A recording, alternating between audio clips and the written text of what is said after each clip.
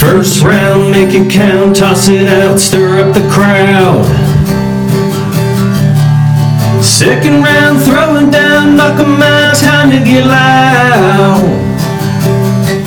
It's the Two Beer Podcast time.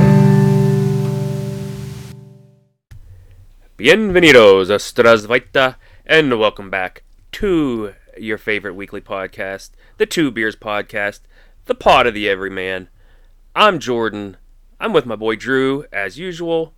Drew, how you doing this week? It's the Two Beers Podcast, as usual.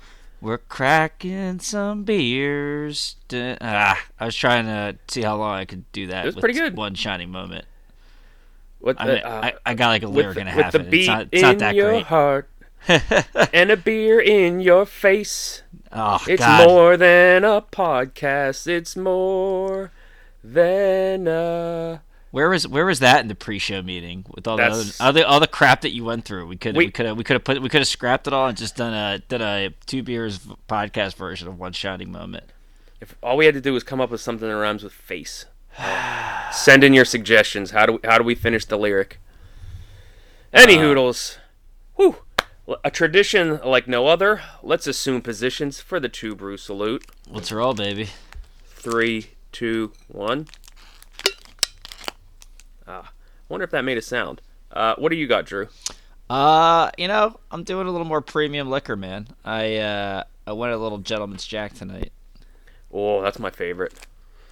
And you're my favorite. That's why I'm drinking it tonight. You're special. Hi. No, that's right. So, my family, including me, has been dealing with the flu all week. So, I am going with a Frost Crisp and Cool Gatorade Thirst Quencher Glacier Freeze. Oh, I love that. I'm I'm a red yellow guy, but I respect the Glacier. I swore off Gatorade for the longest time because the amount of sugar in these things, but like I need sugar and hydration and electrolytes and all that crap. Like the struggle's real. So Okay. in fact, I don't even know how I'm here, quite honestly. But the pod goes on. The pod does not wait. Nobody clocks out on the Two Beers Podcast. Damn Skippy. All right.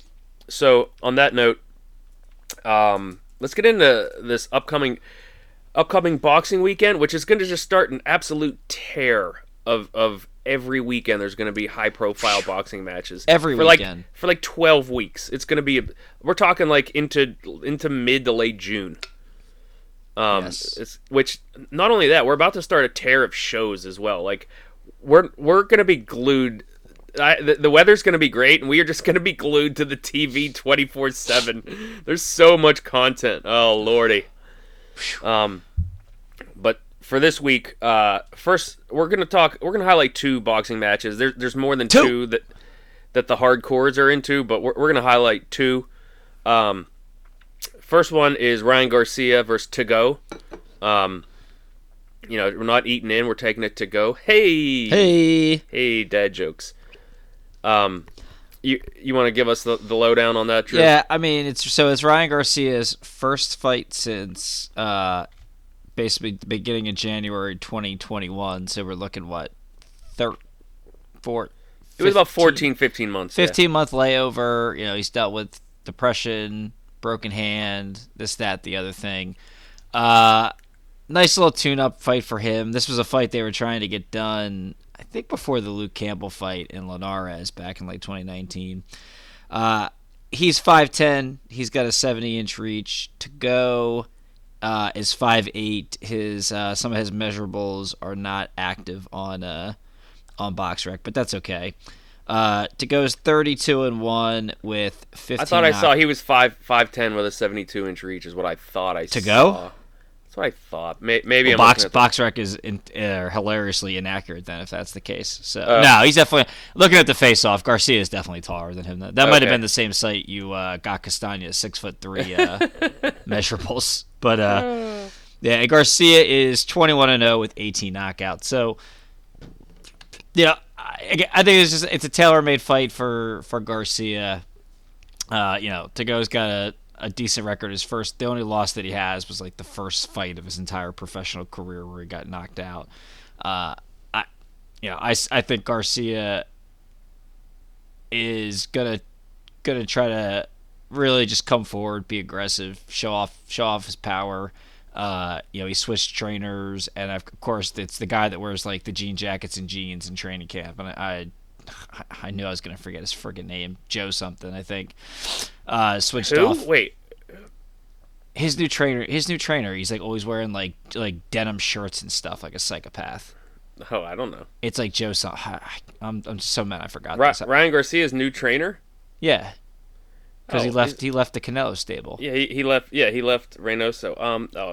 You're okay. Go ahead. You're making me forget it too. Go ahead. Yeah, that's all. I'm just like so mad. Hold on, Ryan Garcia, new trainer. Wow, we're on the pod. Just looking Joe at Goosen.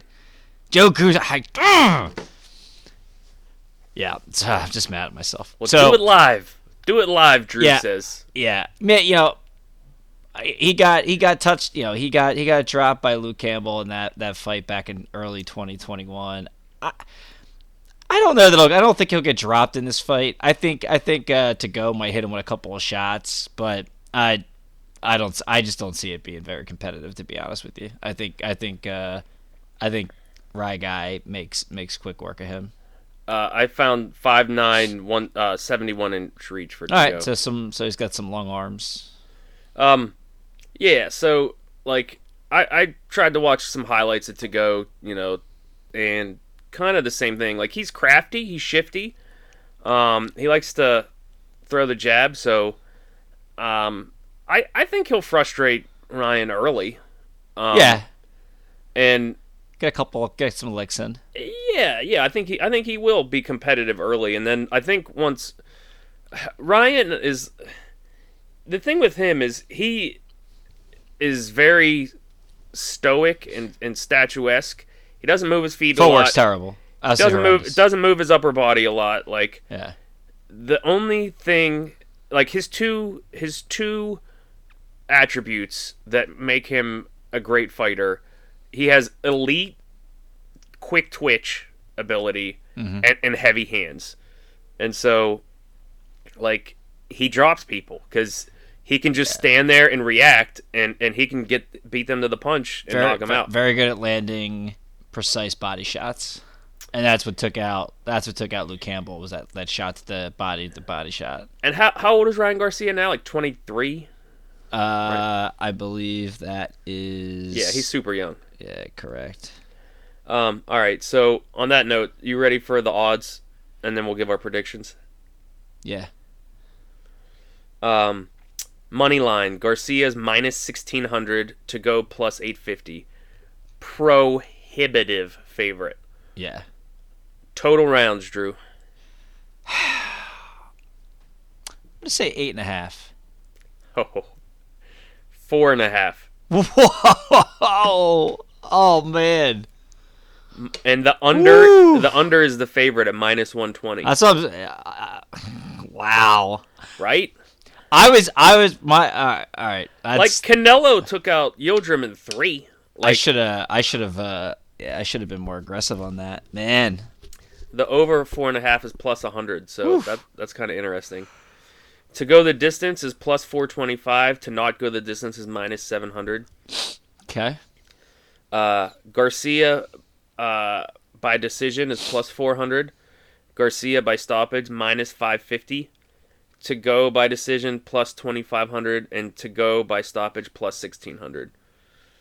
So that being said, I mean, like I said, my prediction is that To Go kind of looks competitive early, and the 4th round seems about right where Garcia just catches him. I'm actually going to take the over and say it's more like the fifth or we're gonna 6th. be using that later. I'm going to say like the 5th or 6th. Love it. I had Garcia stopping him in the 6th. Look at us. So I was gonna say 5.5 for the over under, but I was like, I'm probably not giving to go enough credit. So I bet you the odds makers let me add on to, Like, a handful of boxing insiders that we listen to like To Go, like his skills. I don't. I'm not to win. I'm just saying, like, Yeah, they he's respect fine. his skill. Yeah, that's fine. Okay. Yeah. So And I mean his undercard. I mean Gabe Rosato's fighting Philly's Price, fighting Shane Mosley Jr. yeah, what channel and what time? DAZN. The main event is tentative for 11:15, which means the undercards will probably start around like 8 o'clock, Yeah, something like if that. not a little earlier. Yeah. Okay, so the other big fight this weekend, Triple G. In the Gennady house. Golovkin, Triple G versus Ryota Murata. And people like Murata too. The top 5 in the division. Did we say the division for Garcia 135? Did we say that? I don't know. Nah, they're fighting at a catchweight too, I think. Oh, I didn't even realize that. Now, maybe it's not catchweight, but it's because it's not a title fight. Like, you get to go over a little bit. Oh, okay. Anyway, so so Triple G versus Murata. Go ahead. You want to set the table, Drew? Yeah. So Triple G is this. Sorry.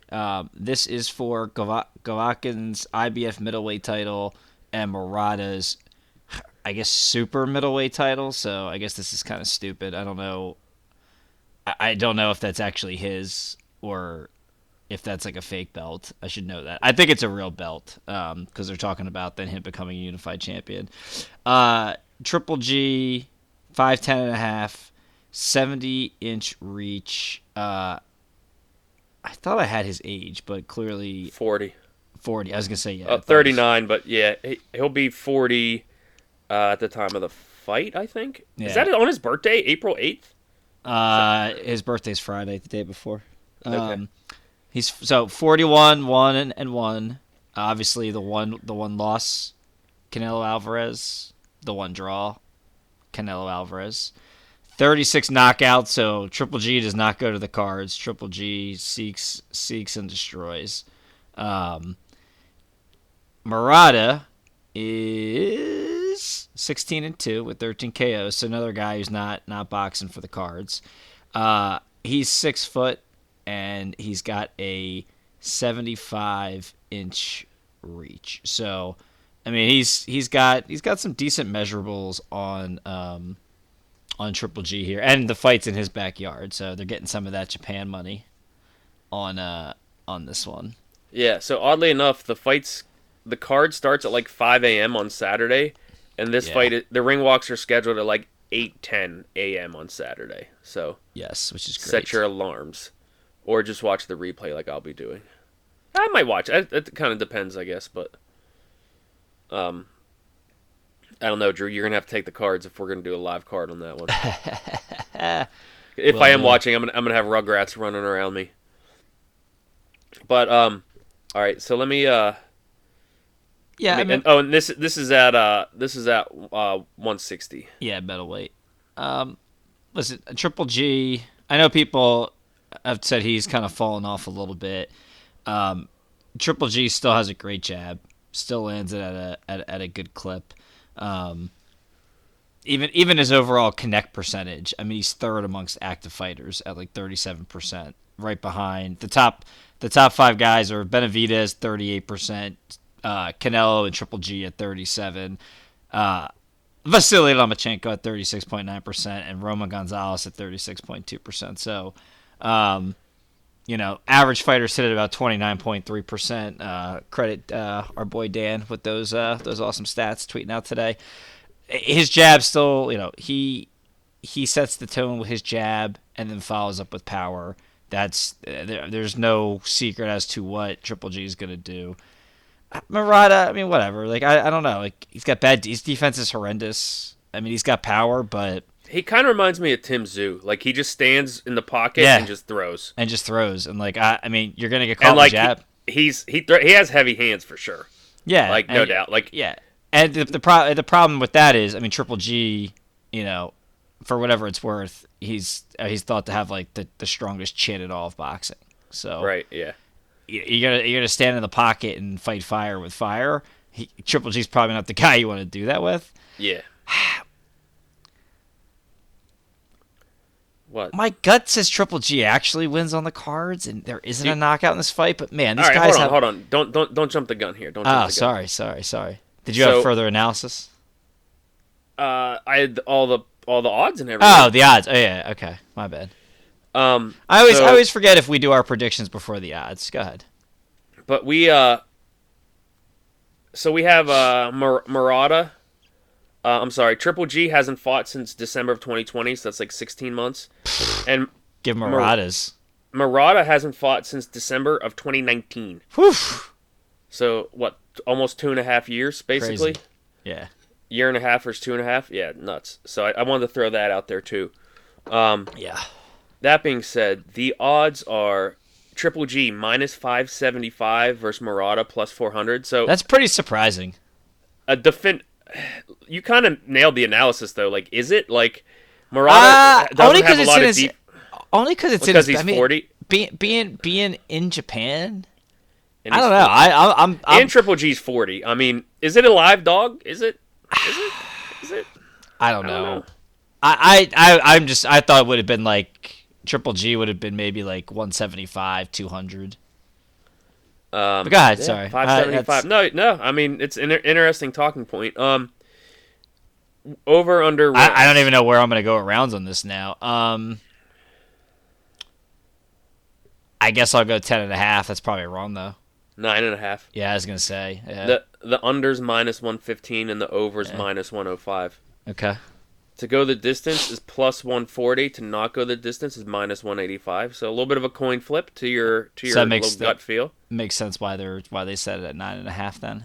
Okay. Yeah. And then Triple G on the cards plus 225. Triple G by stoppage minus 160. Murata on the cards plus 650. Murata by stoppage plus 1,000. So okay. I do think Triple G stops him. If it goes to the cards, I look for Murata to win just because it's in his backyard, and I think he'll get the sway of the crowd and the judges. I think Triple G wins on the cards and gets 2 knockdowns in the fight. Oh, wow. So you think Murata just is able to just... So are you thinking it's just going to be like a hellacious throwing match and Murata somehow survives? I just think Triple G is just going to, just be more accurate with his jab and counter. Hit jab power punch, knock him down a couple times. That's just kind of what I'm seeing. And maybe the fact that he's 40, maybe he doesn't have as much, he doesn't have the complete stoppage power that he once did, and then it goes to the cards. Yeah. That's what I'm looking at. Okay, cool. Yeah, I think he stops him. Oh man, that ninth round is right around there. I'm saying somewhere in 8, 9, or 10 is what I'm thinking. So okay. I just said that percentage. Is I was so gonna say high. You just picked 25% of the fight. You want to throw another 25% on there? Okay, you know what, man?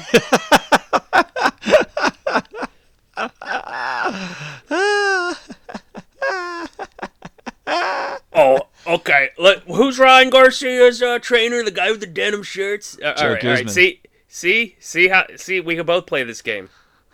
Yeah, that was weak. But go ahead. You know what was weak? You Go googling on stuff prom on the night. fly. Oh, No, I have a go hit for later, dude. that's all right, man. Dude, we don't have to limit ourselves to one. Yeah, I guess that yours was a little bit too quick, just like Gof. Oh. Hey yo, We need We need to get a sound effect for that. Do gophers make sounds? Yeah, they got it right. Oh, well, I know what we're doing for next week. Yeah, it's really Malika Alexa. Myers I fighting actually too this can't say that weekend. because my Alexa will actually start talking to me and ruin the podcast. What? See, did you hear that? I said the name that you shall not be named, but it actually engaged my smart device by saying her name. Any hoodles. Okay. Gotcha.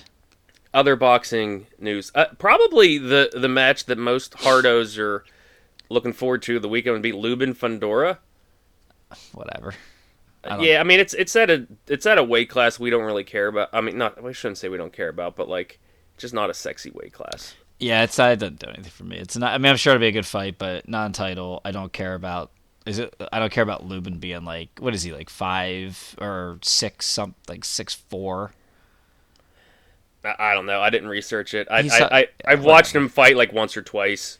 Like I said, I don't really care about it. Yeah, I And don't either. and like the hardos that argue with us on Twitter, hey, guess what? Come at me. Don't care. I don't care if you like Lubin and if you want to quote all of his stats and everything. I don't care. I'm too much of a casual to care about that fight. That is actually true. I actually don't care about that. I mean, I care more about seeing what Ryan Garcia's got Yeah. coming out, and then even Malik. But that fight is like Lubin is -145 and Fundora is +120. So Okay. Yeah. Yeah, the Malika's fighting Saturday night, I think out of LA.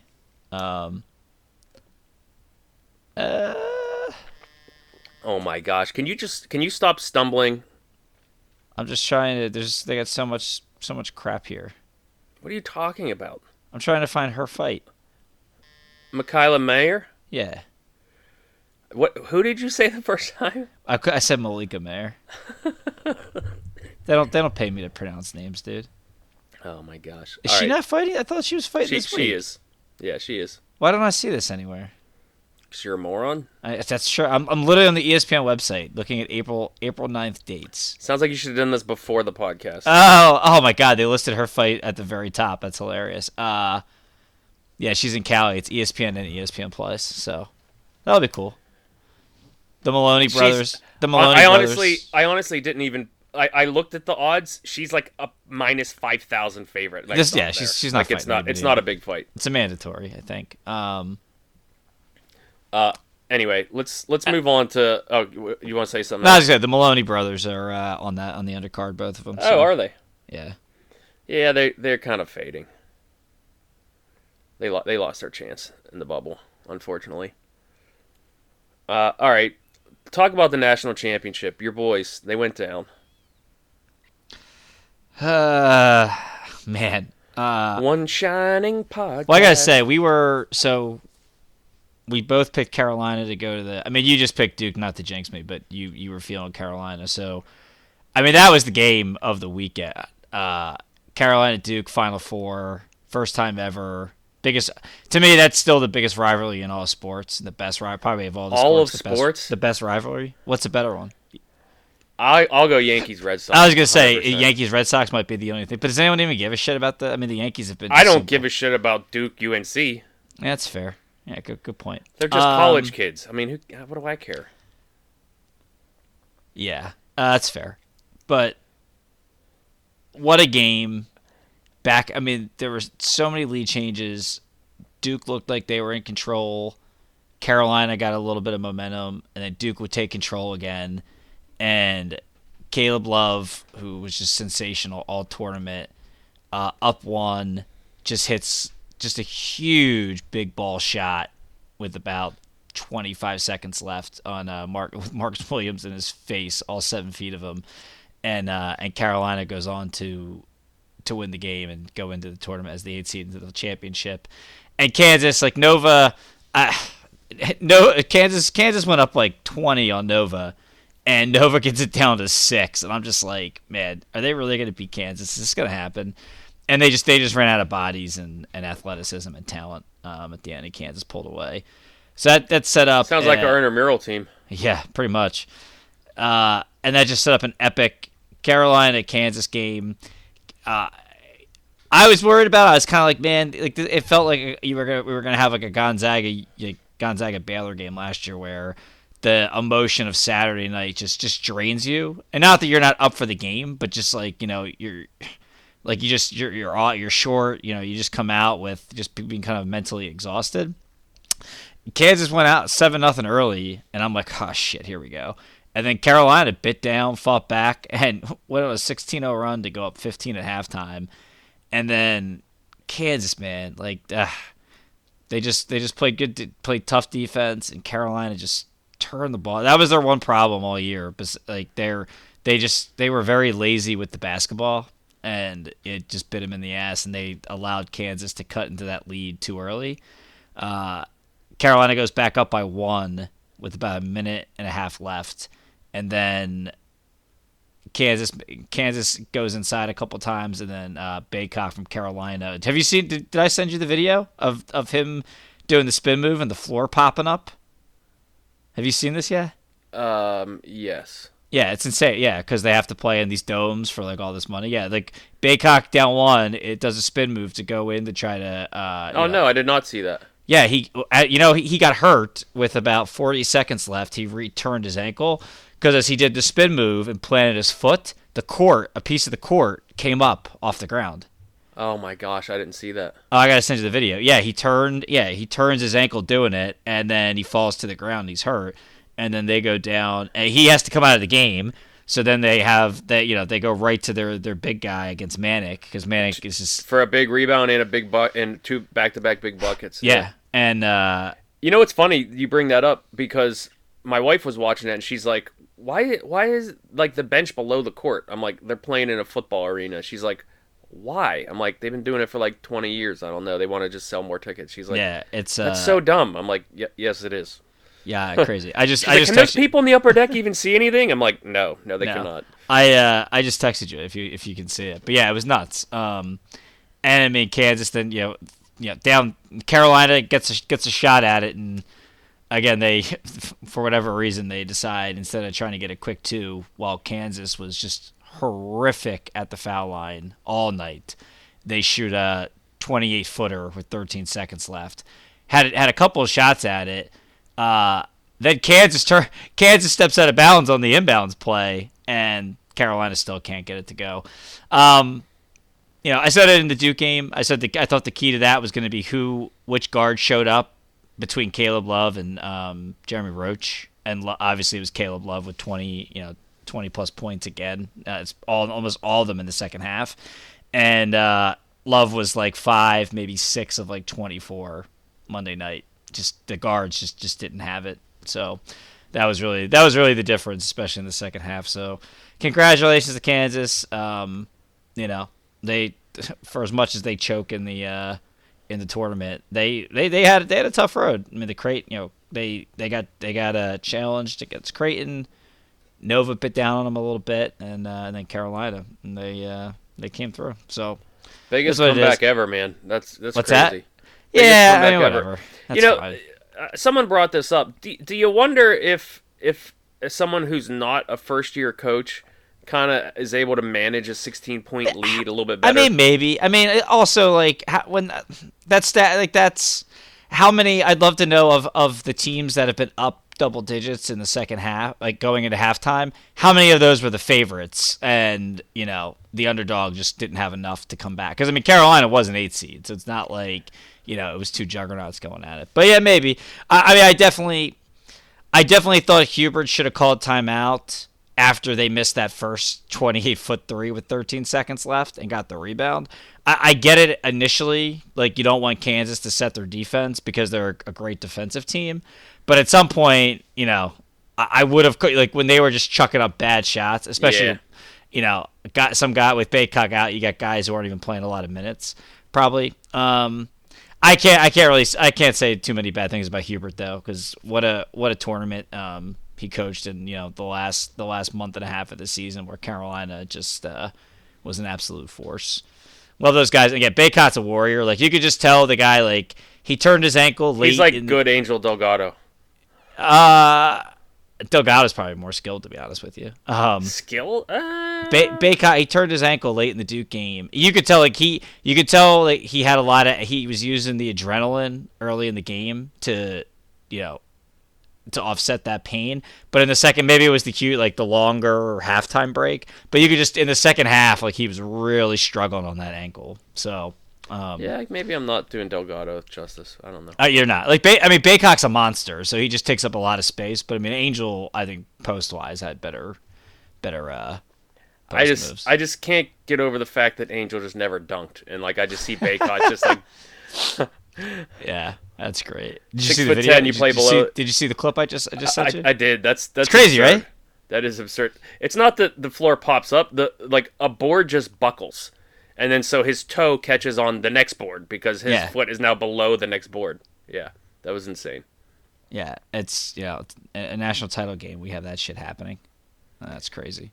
But Hey, that's all right. They got all that extra money from all those extra seats, so what do they care? yeah, so what do they care? It's all right. I bought my. It only just pretty much decided the game. So I mean, what Yeah. big whoop. I bought my North Carolina friend of the program sweatshirt to get $6 to those kids because it's part of the NIL program.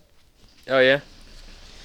Yeah, I found a store in Chapel Hill that has like a little thing with the play. They have proceeds go to the players. So Cool. yeah, spent $40 I didn't need to spend on a sweatshirt. Surprise, surprise. Yeah, it's nice though. I dig it. Awesome. Good stuff, man. Yeah, well, it'll be interesting to see what happens for kind of next year with the transfer portal the way it is. 3 St. Pete's guys are already in there. It's kind of hard to even gauge how the landscape will be. But great tournament, fun stuff. What a ride. Go Pirates. Go Pirates. Do you think Seton Hall gets any guys from St. Pete's? Well, I mean, lazy beat writers think that you're crazy if you think that Shaheen's going to take anybody from that program because of his close ties to it. But that's where I got into a Twitter fight with some dude who's just a clown. It's like, well, if they're going to transfer anyway, because now these kids have the opportunity to play on a bigger stage because now people know who they are. Why, say Doug is in the portal. Like, why would Holloway not, say, hey, do you want to come to Seton Hall? Because he's going to transfer anyway. Is he going to be like, I don't feel right about it. Here's Hurley's phone number. You should go to Connecticut and play against them. Like, makes no sense. It's like if they're going to transfer anyway, You're right. Because now they have the opportunity. You know what I mean? Like nobody would have known who the hell these kids were until they just got this national exposure. So like, why? I don't think you're doing you're not doing a disservice to St. Peter's. Like they're leaving anyway. Yeah, you're right. So I wouldn't mind. I wouldn't mind if they got one of the twins. I'd butcher their name. All 3 of the guys that I would want, I'll butcher their names because I'm terrible. I can't even say Doug's last name. I just know he's Doug, Mustache Doug. Doug Funny.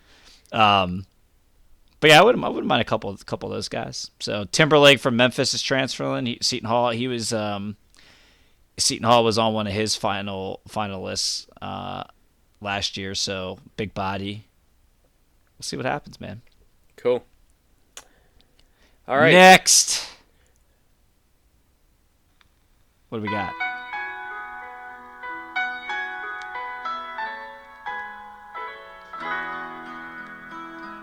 A tradition like no other. The half-assed Two Beers Podcast Masters Preview. Here we are. It's Hey, Augusta. Kudos What? to us for not being late on a golf tournament for the first time in like a year. Right? Like that is awesome. So Definitely need a swig of glacial Gatorade for this one, but I have copious notes. Oh, this is so good. The first thing I wanted to talk about was Matsuyama's winner's dinner that he chose since he won last year. Drew, I sent it to you. Did you have a chance to look at it? like you realize we got sent that in like 3 other our group chats, right? All right. Well, I'm sorry. When you sent it to me, I was like, shit, do you realize like Al and other people have already sent this to us? Yeah, it was crazy. It was awesome. It was like sushi. So the appetizers are. I'm gonna read it. I'm a foodie. I'm definitely reading it. Appetizers: assorted sushi, sashimi, and nigiri, yakitori chicken skewers. Next course is miso glazed black cod in a dashi broth. Oh, that just sounds divine. Miyazaki Wagyu, A5 Wagyu beef ribeye with mixed mushrooms and vegetables. Sancho daikon ponzu. Don't know what that last part was. And then for dessert, Japanese strawberry shortcake, fluffy sponge cake with whipped cream and amao strawberries. Oh, just incredible. Like, I would kill for that. But my favorite was Jordan Spieth's reaction. He goes, here's the quote. I mean, I'm going to have seconds of all of it. I'm very excited. I played the Dunlop Phoenix in Miyazaki back in 2014, and I might make a lot of people mad in the state of Texas, but it's the best beef I've ever had. To be serving that tonight on top of miso cod and sushi to start, I'm very, very excited. I saw it today. I had no idea what route he was going to go, and I'm excited to shake his hand and say thank you at the end of the night. I might have to get carted out. Love it. Oh, that's exactly be me. I'd be like, yeah, I don't care if I win the Masters. I am just going to be just shitting my brains out on the first tee the next day. So awesome. Oh, man. So, on that note, other notes. Tiger. I guess he's back. El Tiger Tigre. back. Yeah. Back I mean, again. BDE. I guess he's back. It's like- did you see the crowd for his practice round, dude? Yeah. It's I mean, like, anytime that man steps foot on a golf course, it might be your last chance to see him. So, like, I mean, you gotta be there. we still have to have that segment about who's a bigger influencer on the sport, Tiger or a bigger superstar. I forget what it was. I have to go back to one of our initial pods, Tiger or Jordan. Or LE. Okay. What, isn't that what we said? The three of those guys? Nah, it was just Jordan and Tiger. You're drunk. Okay. So, actually, for Tiger to make the cut and miss the cut is both minus 115. Do you think he makes the cut? I don't. Yeah, I think he has a furious comeback and barely misses the cut, is what I think. Like he needs to, like, go birdie on 17-18 and, like, misses the birdie putt on 17. I think he'll struggle with because I think his whole thing about the course was just like the hills with his leg. Yeah. I think he'll struggle. Yeah, I think he will I too. wouldn't. It wouldn't shock. Like I said, I wouldn't shock me if he just hits it down the middle, digs deep, and, like, is close to the cut. But I don't think he makes the cut. It wouldn't shock me if, like, even if he was shooting well, like on day 2, he stops after like the 9th hole and just says, "Yeah, I'm in too much pain. I can't do this for another 2 days." That's a good point. I didn't even think of that. Like just first time back going in there, but I could be wrong. I mean, he's been walking it. Like, No, I know. I'm with you. he and I love he always says, like, if I show up, I'm showing up to win. I'm not showing up to Yeah, play. I hear you. I hear you. Which Just a lot of, I saw someone circulated the old interview with him and was it Curtis Strange or Ben Crenshaw? Curtis Strange, I think. And was it Curtis Strange? And they're like, Tiger, you can't just show up and try and win every tournament. He's like, second and third is really good. And he's like, I know, but I don't come in second and third. Second sucks, right. and third sucks worse. And second place is first place losers. Curtis Strange is like, yeah, you'll learn. Well, maybe he didn't. That was his rookie year, obviously, his first tournament. Anyway, so the favorite this year is Rombo, plus 1,000. Golf is so damn hard to pick. My 4 picks that I would go with are Scheffler, plus 1,200, Cam Smith, plus 1,400, Morikawa, plus 2,000. And if I'm going to reach down, I'm going to go Sam Burns, plus 5,000. Okay. And those might sound familiar because it's basically the top of the money list. Scheffler is number 1 on the money list. Cam Smith is 2. Matsuyama is 3rd. Sam Burns is 4th. Victor Hovland is 5th. Basically, on any props this week, I'm high on Scheffler and I'm very low on Bryson DeChambeau.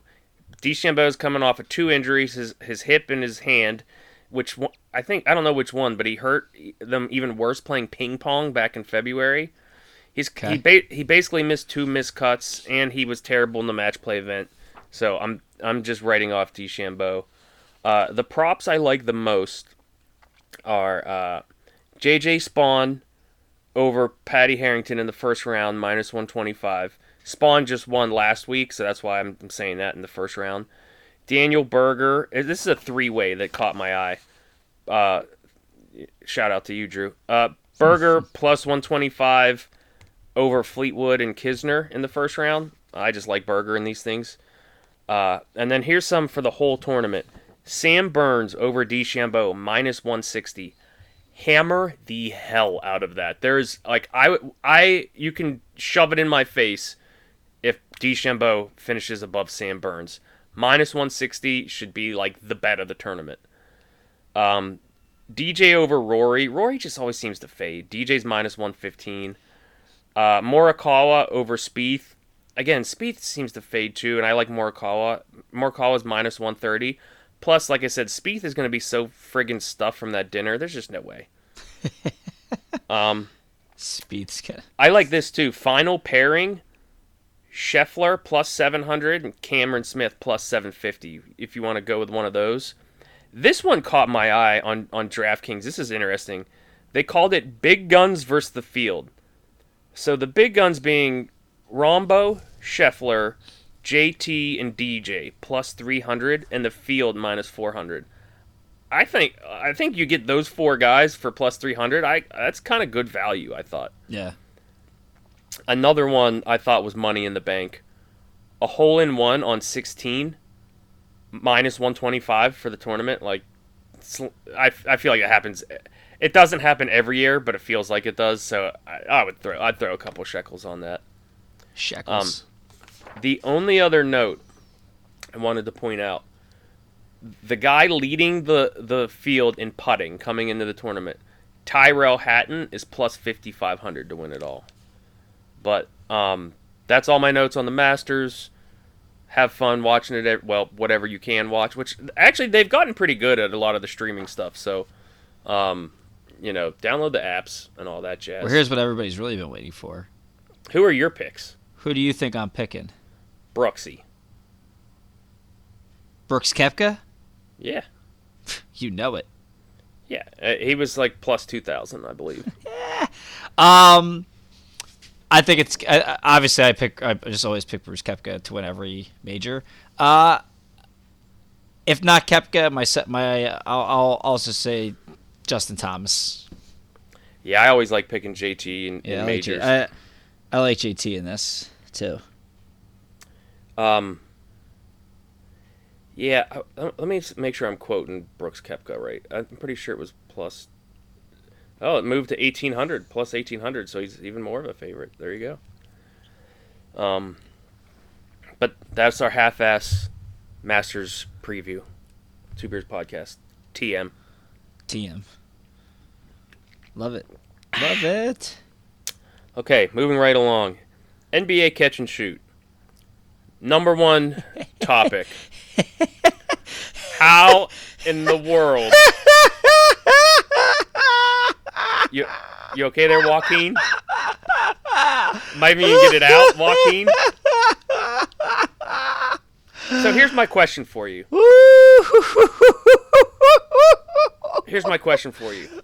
Okay, let's do it. Did you just do the laugh of the Joker on purpose because you knew I was going to ask about why Jokic keeps increasing the odds of being the MVP? Or were you just laughing? Well, I thought we were talking about something else first. I was going to say, what a double entendre that was. But that's where I was going. It's ridiculous. It's, you know what? The Flavor Flav stat or something, I don't know. Yeah, like it's all the advanced metric nerds that are out there now. It's with all this stuff about Jokic. They don't show the videos where half of his assists, like he'll just give someone the ball and they'll actually just dribble around 3 times and make a basket. It's not like, they show like crazy passes on highlights, but they don't show the other part of assists. It's like he's the Russell Westbrook of centers. Like that's just what's happening. No, I won't go there. I will. I don't. Yeah, they're not empty stats like Russ. I just. This is what it comes down to for me with him and Joel. Although my Jokic hate was pretty famous from last year too, about how I was like, I don't even want him in the clutch, and then I think he went on to hit the game winner in that next game. Yeah, so Joel is going. He's leading the league in scoring right now. He'll depending on. I'll laugh if LeBron plays any of these last few games here, but I can't imagine he'll lose that based on who the Sixers are playing the last 3 games. So I think he'll be this. I think he'll lead the league. He'll be the scoring leader. He will. I think he's going to end up leading the league in clutch points, which are points scored in the last 5 minutes of games. He is going to be all NBA first team because they're changing the rules to make it positionless because that's the NBA now because they devalue centers, but they're going to put both of these guys on it. And people are trying to argue to me that he's not going to be on one of the all NBA defensive teams. I still can't believe he wouldn't make at least second team all defense, but regardless, Bill Simmons made a comment that he might be a shade better than Jokic. That's absolutely embarrassing, and the fact that Bill Simmons is almost a multi-millionaire podcaster with that comment is embarrassing. He's way better than Jokic. Like Jokic has gotten a little bit better defensively than he has been in his career, but like Joel is going to be in the conversation of like defensive player of the year every year. Jokic will never be in that conversation. So I just don't. And they're going to win more games, and people will be like, oh, he didn't have Porter Jr. and Murray. Well, Porter Jr. played a few games, but they still have Aaron Gordon and then a bunch of role players that play really hard every night. And, dude, the Sixers didn't have Simmons for 50-plus. They didn't have their number 2 guy for 50-something games. And their number 2 option is Tobias Harris, who everybody says is overrated and inconsistent. Like, Seth Curry had to be his second-best player. I don't understand why it's that difficult that Joel should be the MVP. Like, when you have to, like, come up with these, like, nerdy verps and raptors and flair like, when you have to do that stuff, it's like you're trying too hard. There's a stat, like the win share stat, whatever nonsense that is, has either Quickly or RJ Barrett with more win shares than LeBron James. Are you telling me now LeBron, like those guys are more valuable than LeBron James? Like that, once you put that stat into perspective, that's where you literally see where you can make stats go any way that you want them to prove a point. It's just dumb. I don't know. If Joel doesn't get it, it's just embarrassing. Like, if they're not going to give it to Joel, give it to Giannis, because Giannis is probably the best player in the league. Whatever. I'm just pissed. I know. Like, all the nerds are out there with all this now. They've been pushing him so hard for the last week and a half. Doris Burke was going on, and like, multiple possessions, and I'm just like, shut up. You're not even... like, this not is only a that, historic season, da-da-da-da-da. And I'm like... Yeah. And not only that, like Joel's numbers against the top 10 defenses in the league are out of this world. And the biggest difference between why the Nuggets are probably going to end up only with 3 or 4 less losses than Philly, like they don't lose against bad teams, but they don't perform as well against teams above 500. Whereas the Sixers are really good against teams above 500, but then they just like take nights off against shitty teams, which isn't good, but it's like how are these guys playing against the best in the league? Like that's what I look at. And they just played each other a couple weeks ago. Denver ended up winning, but like Joel absolutely cooked Jokic. Jokic was like a minus 15 for the game. Boogie and Bones just went crazy from 3 and led a huge comeback, and they won. And like they beat the Sixers. Like and nothing. Like Jokic wasn't the reason why they came back and won that game. Stop, like, Drew. Stop. I can't. You're making too much sense. Just stop. I'm sorry. It's just embarrassing. It's literally embarrassing. We can't even handle it. They don't want to hear it. They don't. But the Two Brew crew wants to hear it. What were you laughing about that you wanted to talk about? That Mr. Keep That Same Energy got eliminated from the play-in last night. Who? LeBron? The Lakers. Oh, so they got eliminated. Officially eliminated from the play-in. Wow. Last night. I mean, honestly, shame on us for picking them to finish like second, third, or fourth. They weren't even the best 10 in the West, bro. How's that happen? It's embarrassing. Dude, and I don't think, and I usually don't agree with Kendrick Perkins on anything, but it may be the biggest failure in NBA history. That's probably accurate. Because, look, here's the problem.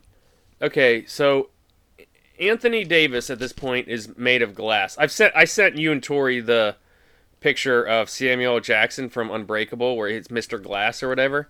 Like that's Anthony Davis. But so Russell Westbrook, like, look, I don't want to hear it. Like, look at his stats every year leading up to this season. Yeah. Like I understand he's not a good shooter. We all know that coming in. But like, he plays with LeBron, and this happens, and they can't even finish top 10. Like, how? I can't even wrap my. Can't even. And he's actually been I won't say very efficient. He's been like good the last month and a half of the season. Like, he hasn't been abysmal like he was earlier. And by abysmal, like what he's basically been doing the last like 3 years, because his numbers have been almost identical. It's just, we said it. I think it came down. We all picked them to finish with 1 through 4 in the Western Conference, because it was just like at the end of the day, like they still have 2 top 5 players in LeBron and AD. And I mean, health obviously. And plays a LeBron had role. all those stats, and they still couldn't finish top 10. Yeah, and I think we hit it on the head. That's why we're the best podcast out there. We hit it on the head to start the season. It was like, listen, like a lot of those dudes they signed were just one-way players, and they weren't really that great at that one way. Like Ariza isn't. He's like this 3-and-D guy. Well, he hasn't really been a good 3-and-D guy for 7 years 5 ago. years. Yeah. Yeah, like, Carmelo is strictly an offensive player. Malik Monk, strictly an offensive player. And the only guy that could consistently play defense for 48 minutes on that team was Anthony Davis. Like, that's no slight to LeBron. Like, he's 37. Like, he's been playing free safety for the last, like, 3-4 years. And then he'll lock up in the fourth quarter when he needs to. But, like, that's when you have all those other pieces, because they got, to get Westbrook, they traded away. Like, they traded away and then couldn't re-sign all their best defensive players. Well, even I'll go back too, and like, dude, that franchise spent so much time and energy building a nucleus, and like, they had Brandon Ingram, Lonzo, Clarkson, Kuzma, Randall. Oh my gosh, like, and then LeBron comes in and just blows all that up, and it's like. Yeah, and God, Keith, sorry, I don't want to cut you off. No, I'm just like, again, that's where like a little bit of patience, like they could have had, like you add around that. You don't just blow that. Yeah, if they just wait, I don't know. If they they got a championship out of it, so what do I know? well, it depends on. Yeah, sure. Depends. Oh boy. Depends on your view of the bowl. Ring. But like to me, it's kind of like, listen, like if you just wait the year and AD comes and signs, like LeBron gets another year because they were playing well. Like LeBron was playing well with those young guys. You know what I mean? Then he got hurt and they went on a little bit of a losing streak. But like Luke Walton, I'll never forget him giving up on those guys. He just quit on them. There was so many nights where he just quit on them, defensively. He would just stand there and watch, and I was just like, "What are you doing?" They got 10 games better for 3 straight seasons with Walton in that. Like they were getting better, and and it was like, I want AD, get everybody out. Because imagine you could have the team they could have had would have been like the last 2 years would have been LeBron, Davis, the draft pick that they traded away to get Davis. Most likely would have been Darius Garland if you like look and go back at who was there when they would have picked. And he's a clutch guy, so like Darius Garland. You move Ingram for role players, but then you keep Lonzo Ball. You can still have Kuzma. You could still have Josh Hart. Like, you just have a lot of... Josh Hart, yeah. Clarkson, yeah. Yeah, but that's the thing. And, listen, everybody's at fault. The Lakers front office is at fault for not doing... Like, they wanted to trade for Buddy Hield, give up less assets, and try to pursue DeMar DeRozan. LeBron wanted Westbrook because he felt that they needed another star in case he got hurt to carry the load while he was out, regardless of why Westbrook was the guy. They should have just said, we're not doing that. Like, we appreciate the input, but we're not doing it. And that was really it. This whole thing, or, LeBron fans, the Lakers, they failed LeBron. Like, get out of here. Are you kidding me? Like, this, like, he makes his bed. Like, you got to sleep in it this time. So we'll see what they do in the offseason. Like, there's not a ton they can do because I'd hate to be the asshole GM that trades for Westbrook. Like, I know he's expiring now, and so maybe it's a little different, but what are you giving up of any value for him? It makes no sense. Monk's getting paid. Everyone forgets he was on a vet minimum. He's gonna get paid big money from somebody. So he's gone. Maybe Melo stays. Like, I thought Melo played well this year for what he should have been able to do, not what they actually ended up having to ask him to do. And this talk about trading Davis, that's not happening. Like, 0 chance they're trading Anthony Davis. So, they got some work to do, especially getting healthy. But for all because we did this at the end of last year, for all the LeBron fans with if he went to the West, he'll win all the time in the West too. That's what he does. Can we do a check-in, Jo? Live check-in on LeBron in the West. Year 1, missed the playoffs, right? missed the playoffs when he quit on all those guys like you referenced. Am I right? Mm-hmm. Year 2, after they win the bubble title after being off for 4 months, so those old bodies can get healthy, and then those role players are shooting in empty gyms, like shooting career highs over that 2 month span. UKCP. Yeah, Rondo, literally everybody, Morris, everybody played their career best in the bubble. Shocker. Year 3, first round exit.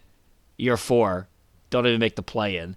So one out of 4 years of success in the West. But guys like me were crazy when they said, "Oh yeah, it's harder to win in the Western Conference than it is to cruise in the East when there's only like 2 good teams."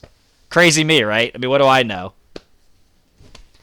Well, that's why we have a side podcast with you and Tori, because you and Tori are the 2 best basketball brains I know. So. Look out for that, everybody. We'll be doing. We may do a mini play-in pod, but we will have the NBA playoff preview pod for the 2 for 1 coming up. So, but yeah, that's really it. I don't think there's anything. Everybody's almost all the teams are locked in that are going to 20 teams are going to be in some type of postseason. What a joke. But yeah, there's still some jockeying for seeding. Golden State and Dallas for the 3 and 4 seed are going to be hosing that out against each other. And then the East, Boston, Milwaukee, and Philly are all fighting for the 2 seed. Boston has it now. They're up a half game on Milwaukee and Philly, and I believe they own the tiebreaker against both. It might just be Philly. And now Toronto, the latest development, because the Bulls are just continue to free fall. Toronto's the 5 seed, and if the Sixers are the 4, apparently Matisse Thybulle, my buddy, he's not vaccinated, so he won't be able to play in Toronto in that series. Rutrow. Yeah. So Philly better try to get that 3 seed and play Chicago. Yeah. So we'll see. So they got people were suggesting the Sixers would rest guys these last. Joel's going for the MVP. He's not resting. I'd be shocked if he doesn't play the last 3 games. Good for him. Good. All right. Good. All right. Let's move on from the catch and shoot. Okay. Next order of business. NHL half clappers. We're actually going to take off this week. We have so many topics. There's about a dozen games left. A lot more can shake out. We're just shake. We're gonna punt it this week. Shake. Shake your booty. Keep singing it because there's another punt we got coming. Punts. We are MLB opening day. I think Friday? it's when this comes out. Is it Friday? Thursday? I think it's tomorrow. I think it's. Oh, not everybody, but yeah, that's right. Not everybody. But the first games are Thursday, and then the Phillies are Friday. We are not doing our MLB preview this week. We're gonna punt that till next week as well, just because we got so much to cover this week. Or possibly the week after. Why? What's that? Why? You know what? You're right. Let's just wait till a quarter of the season's done, and then we'll do the preview. Might happen. See how that works? Yeah, Tampa Bay's going to the World Series, and Arenzarita's winning MVP. Done. Every year in a row. Done. So, on that note, what we are not punting on, everyone's favorite minute in podcasting, the pit stop. Boop. Give me a second to get my note back up. Notes. Okay, you let me know. Oh wait, let me get a Gatorade swig. All right, swig it in. All right, you ready? In 10, 9, 8, count. 7, 6. Fucked it up again. Oh damn it! I give me another chance. Give me. I just can't. I can't win with you. I don't like. I'm like, why is he going to a 10 count? It's over. 3 76ers. Just go. Start. Richmond last week. Weird race. The .75 miler. The whole race became a contest of who could manage to have the freshest tires at the end. because there was very little passing when everyone had equal tires. Consequently, it became about pit stop strategy. As it turns out, Hamlin had the best tires down the stretch. Came from way back to hunt down the leader with like 10 laps to go and hunted him down. We actually picked him plus 1,200, our second win of the year. Great to get off the Schneid.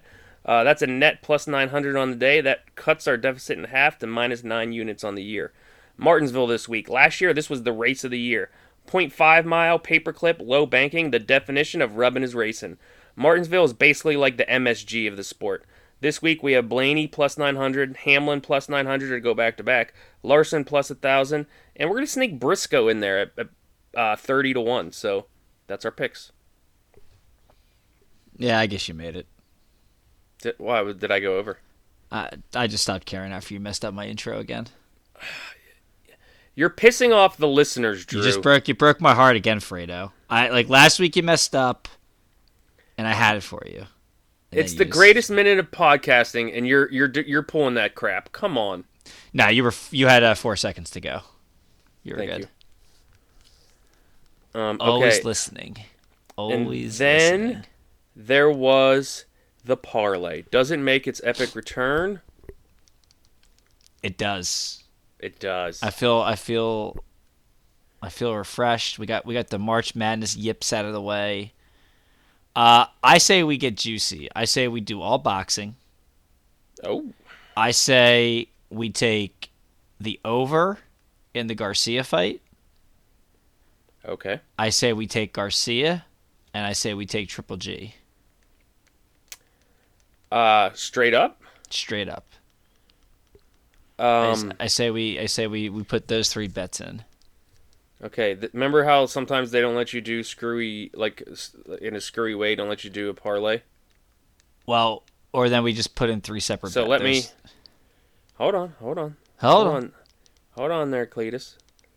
I will try it on the fly here if they will let me do a parlay of... fight props. Can you give me Garcia and the over?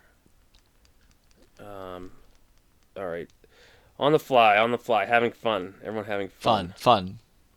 Aiming for fun. Will they let me? No, they won't let me parlay those. So pick what, over and then Triple G minus 500. Who's got Garcia's minus 1,600, dude. That brings us nothing. Yeah. So take the over and then Triple G. Yeah. Okay. All right. Screw it. Who cares? I mean, we might be done by 8 a.m. on Saturday morning. If Murata just catches him. Beautiful. So good.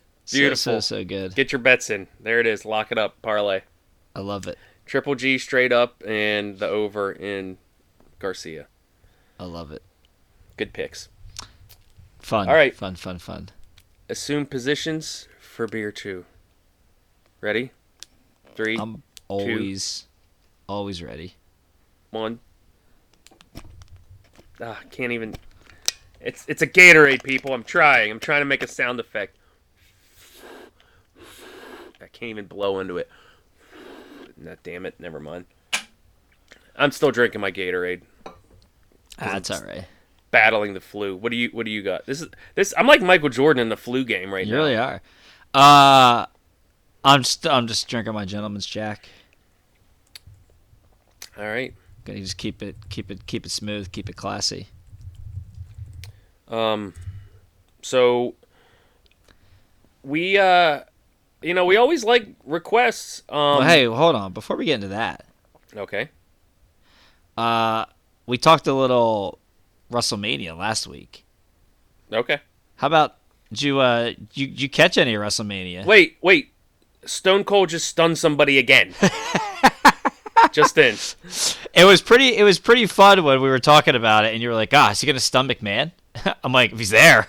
And he ends up doing it anyway. Yeah, Austin everybody and their brother. Everybody and their brother. Stone Cold had his first match in 19 years. I think it's 19 years. He actually had a match? Yeah, it was like a no holds barred match with Kevin Owens. Oh my gosh. They fought on the Could he move? He was slow at first, but yeah, he was given suplexes on the outside. Was there some table action? No, he was taking his quote unquote bumps. on the ring steps and the ring pole. Yeah, I mean it was okay. It wasn't too bad. It was a good setup. They had like a little How much do you think interview they thing. paid him to do that?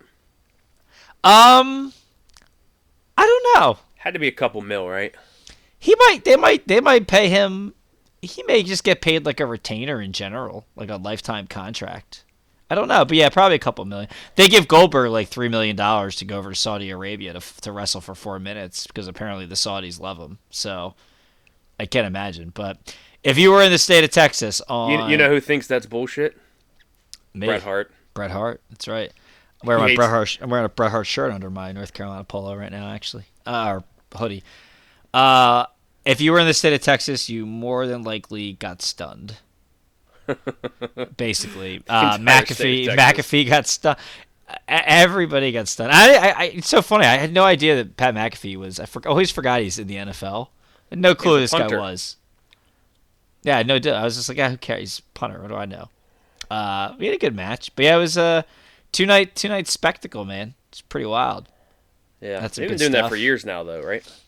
Yeah, and Cody Rhodes left Yeah, the AEW turncoat. that he created. Yeah, The double to be- turncoat. to be with the W to go back to the WWE. So wild stuff, man. Yeah. That's good times. Austin must stun. And our boy Jimmy was there. Really? I sent you the picture. No, you didn't. Dude, me and Teddy sent you the picture. Jimmy was at WrestleMania. Are you shitting me? What? You're lying. That's false. You're so full of it. When did you send me that? When it was happening live on Sunday night. Oh, Jimmy from Yellowstone. Yeah, who do you think? What Jimmy do you think I'm talking about? Jimmy B. No. Oh, all right. Never mind. I was like, what? I didn't know that. Fair enough. I'll give you a pass on that. Like the Nah, biggest wrestling fan I know. Oh yeah, fair enough. I'll give you a pass. That I see where you didn't get that. Yeah, Jimmy from Yellowstone. He was on his way back to the 6666 ranch. He stopped off at WrestleMania to watch funny. Austin stun. That's funny. Yeah, so it's good stuff. So as I was about to say, we done with wrestling? Yes. We got a request, and we love getting requests. We love to grant requests from none other than the Goaf, which we know he's not used to getting his request granted. So I'm sure this is a thrill for him. It's true. See, I told you I had one for later.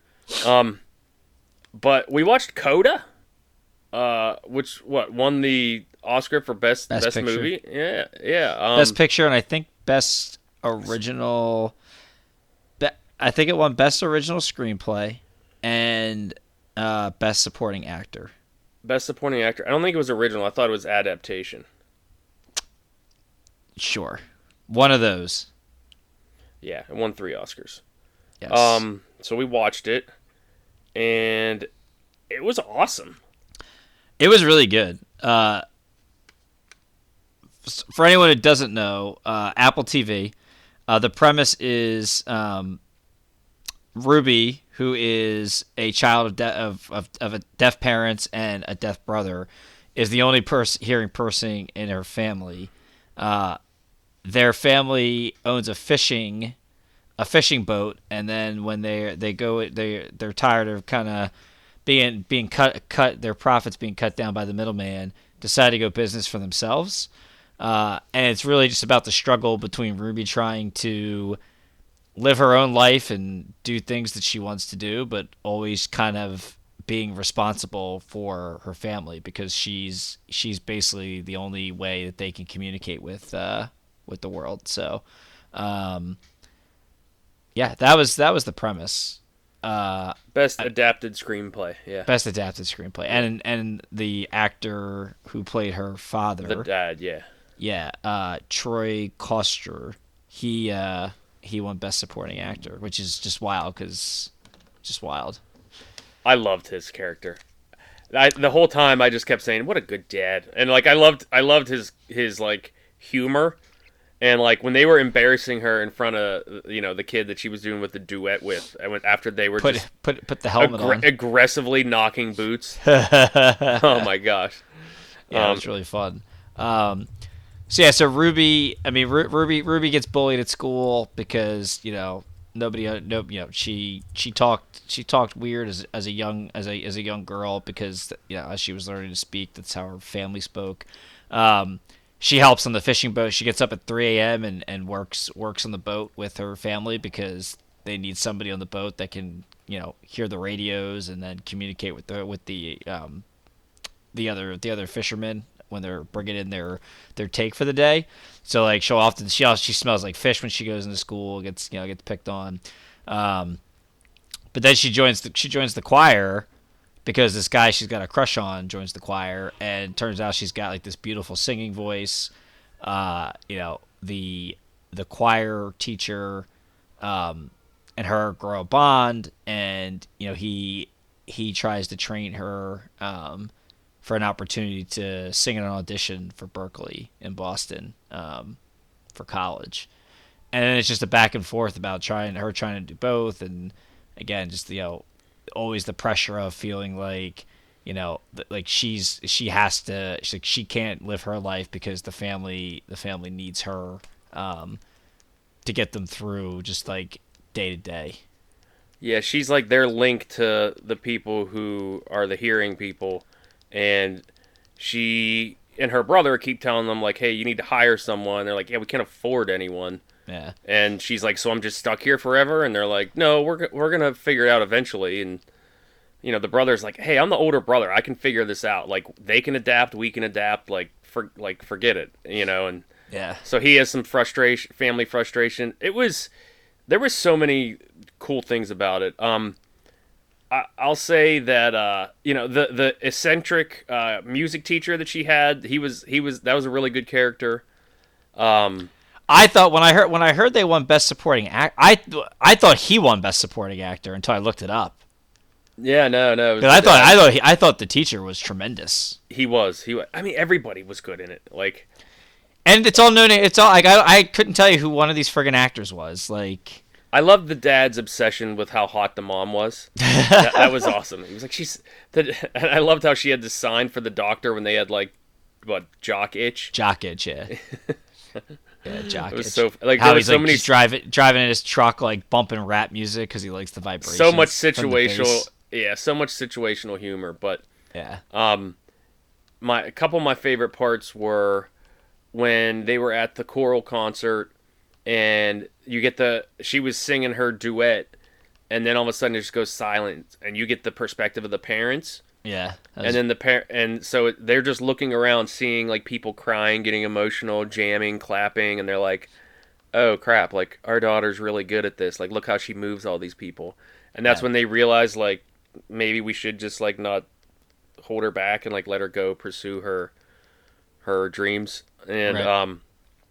I love to after that concert when they were sitting on the back of the tailgate, and her dad wanted to hear her, so he's like sitting there holding her chest and her throat and telling her sing louder, and which is what her music teacher was trying to get her to do too. So I like that her dad was able to like get her to really belt it out, and so that there was a couple tear jerkers there. That was one of them. And so her audition to get into that music school, I said out loud to my wife, I said, if she puts her hands up on her throat to mimic her dad and just starts belting it out, I'm going to lose it. I'm going to cry right here. But she didn't. She started signing the words, and I was like, okay, like that's a little bit more predictable, but that's cool. I was like, that was nice that her parents like snuck in the back door and were in attendance, and they were able to like see the words and see the joy on her face and everything. So yeah. They were emotionally moved, and so that I didn't hate that. That was nice. But if she would have put her hands up there where her dad's hands were and belted it out, I would have lost it. I would have lost it. Yeah, man. So good. All right. So, anything else you want to say about it? You want to do our ratings? all three of those parts I really liked. I really liked how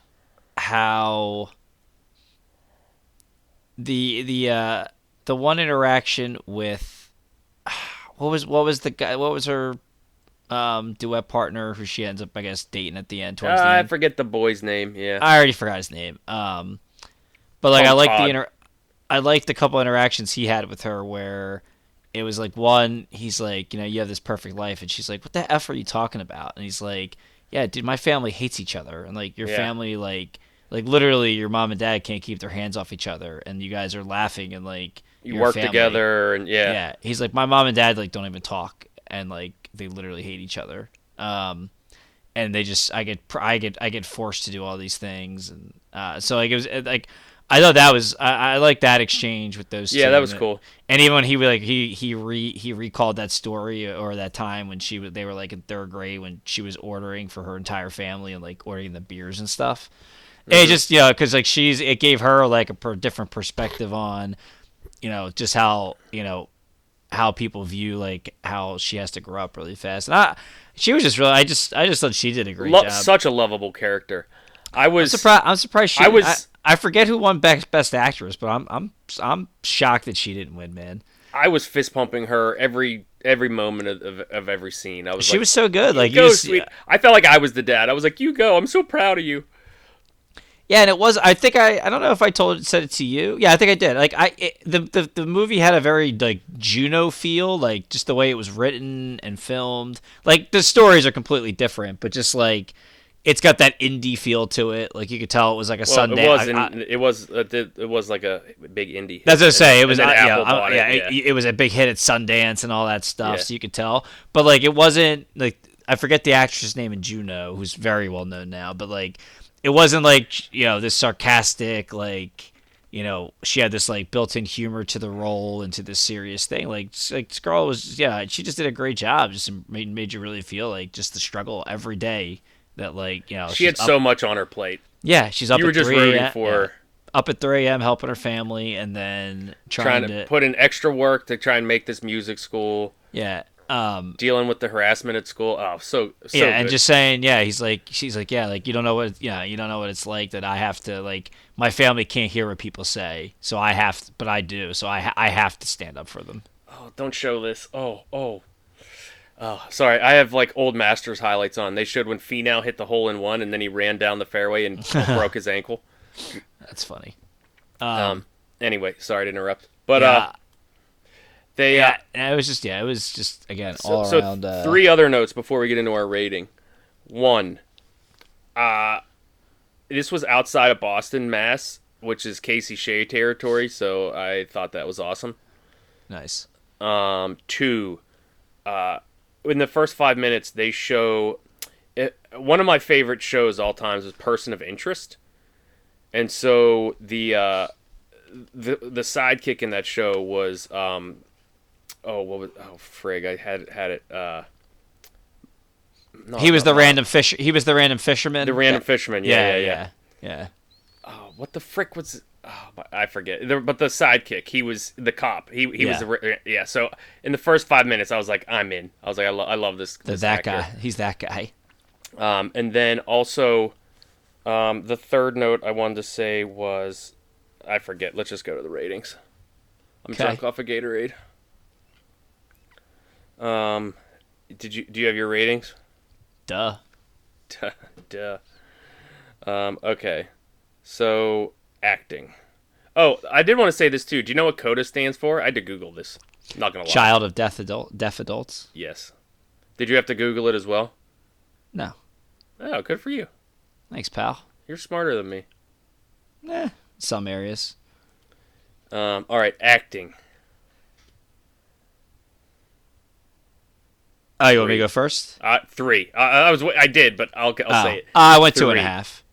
Really? What made you go less than 3? Like I thought more of the fringe characters were just like okay, but like the main really? family and the teacher, like her friend and the boyfriend.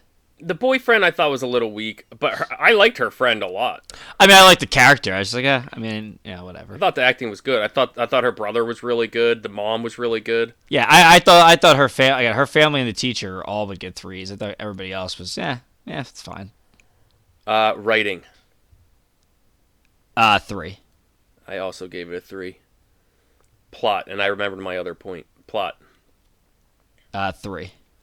I also gave it a 3. And my other point was that they took a lot of like stereotypical tropes and like meshed them together very, very well, which I think is hard to do, but like, which is why you get so many like remakes of things.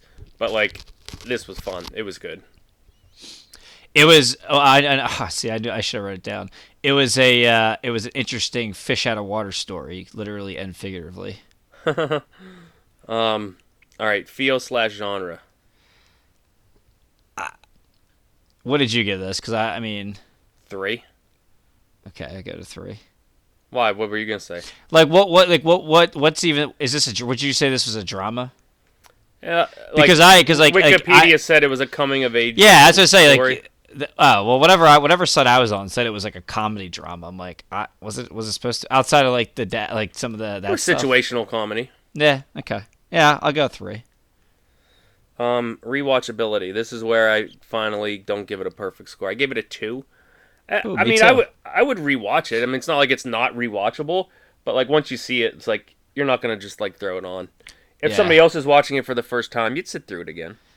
Yeah. I don't know that my emotional heartstrings could take too many rewatches of it. So I gave it a 2 as well. Only if there's a director's cut where she grabs her throat, grabs her dad, and then just give me all the tissues. Okay, so my total was 14, which is pretty damn high. Mine was a 13.5. 13.75. That's a high one. It is. Was it? What do we have for the Batman movie? It was way up there. Yeah, it was right around there. It might have been like in the 14s. Yeah. I can't remember. I just can't remember the exactly what we had it as. Awesome. Yeah, that's good definitely suggestion, Goph. We loved it. Hey, if you want us to watch a movie, just let us know. We love suggestions. Yeah, I was gonna watch it on my own time too, so it worked out perfectly. Forced me to go ahead and check it out.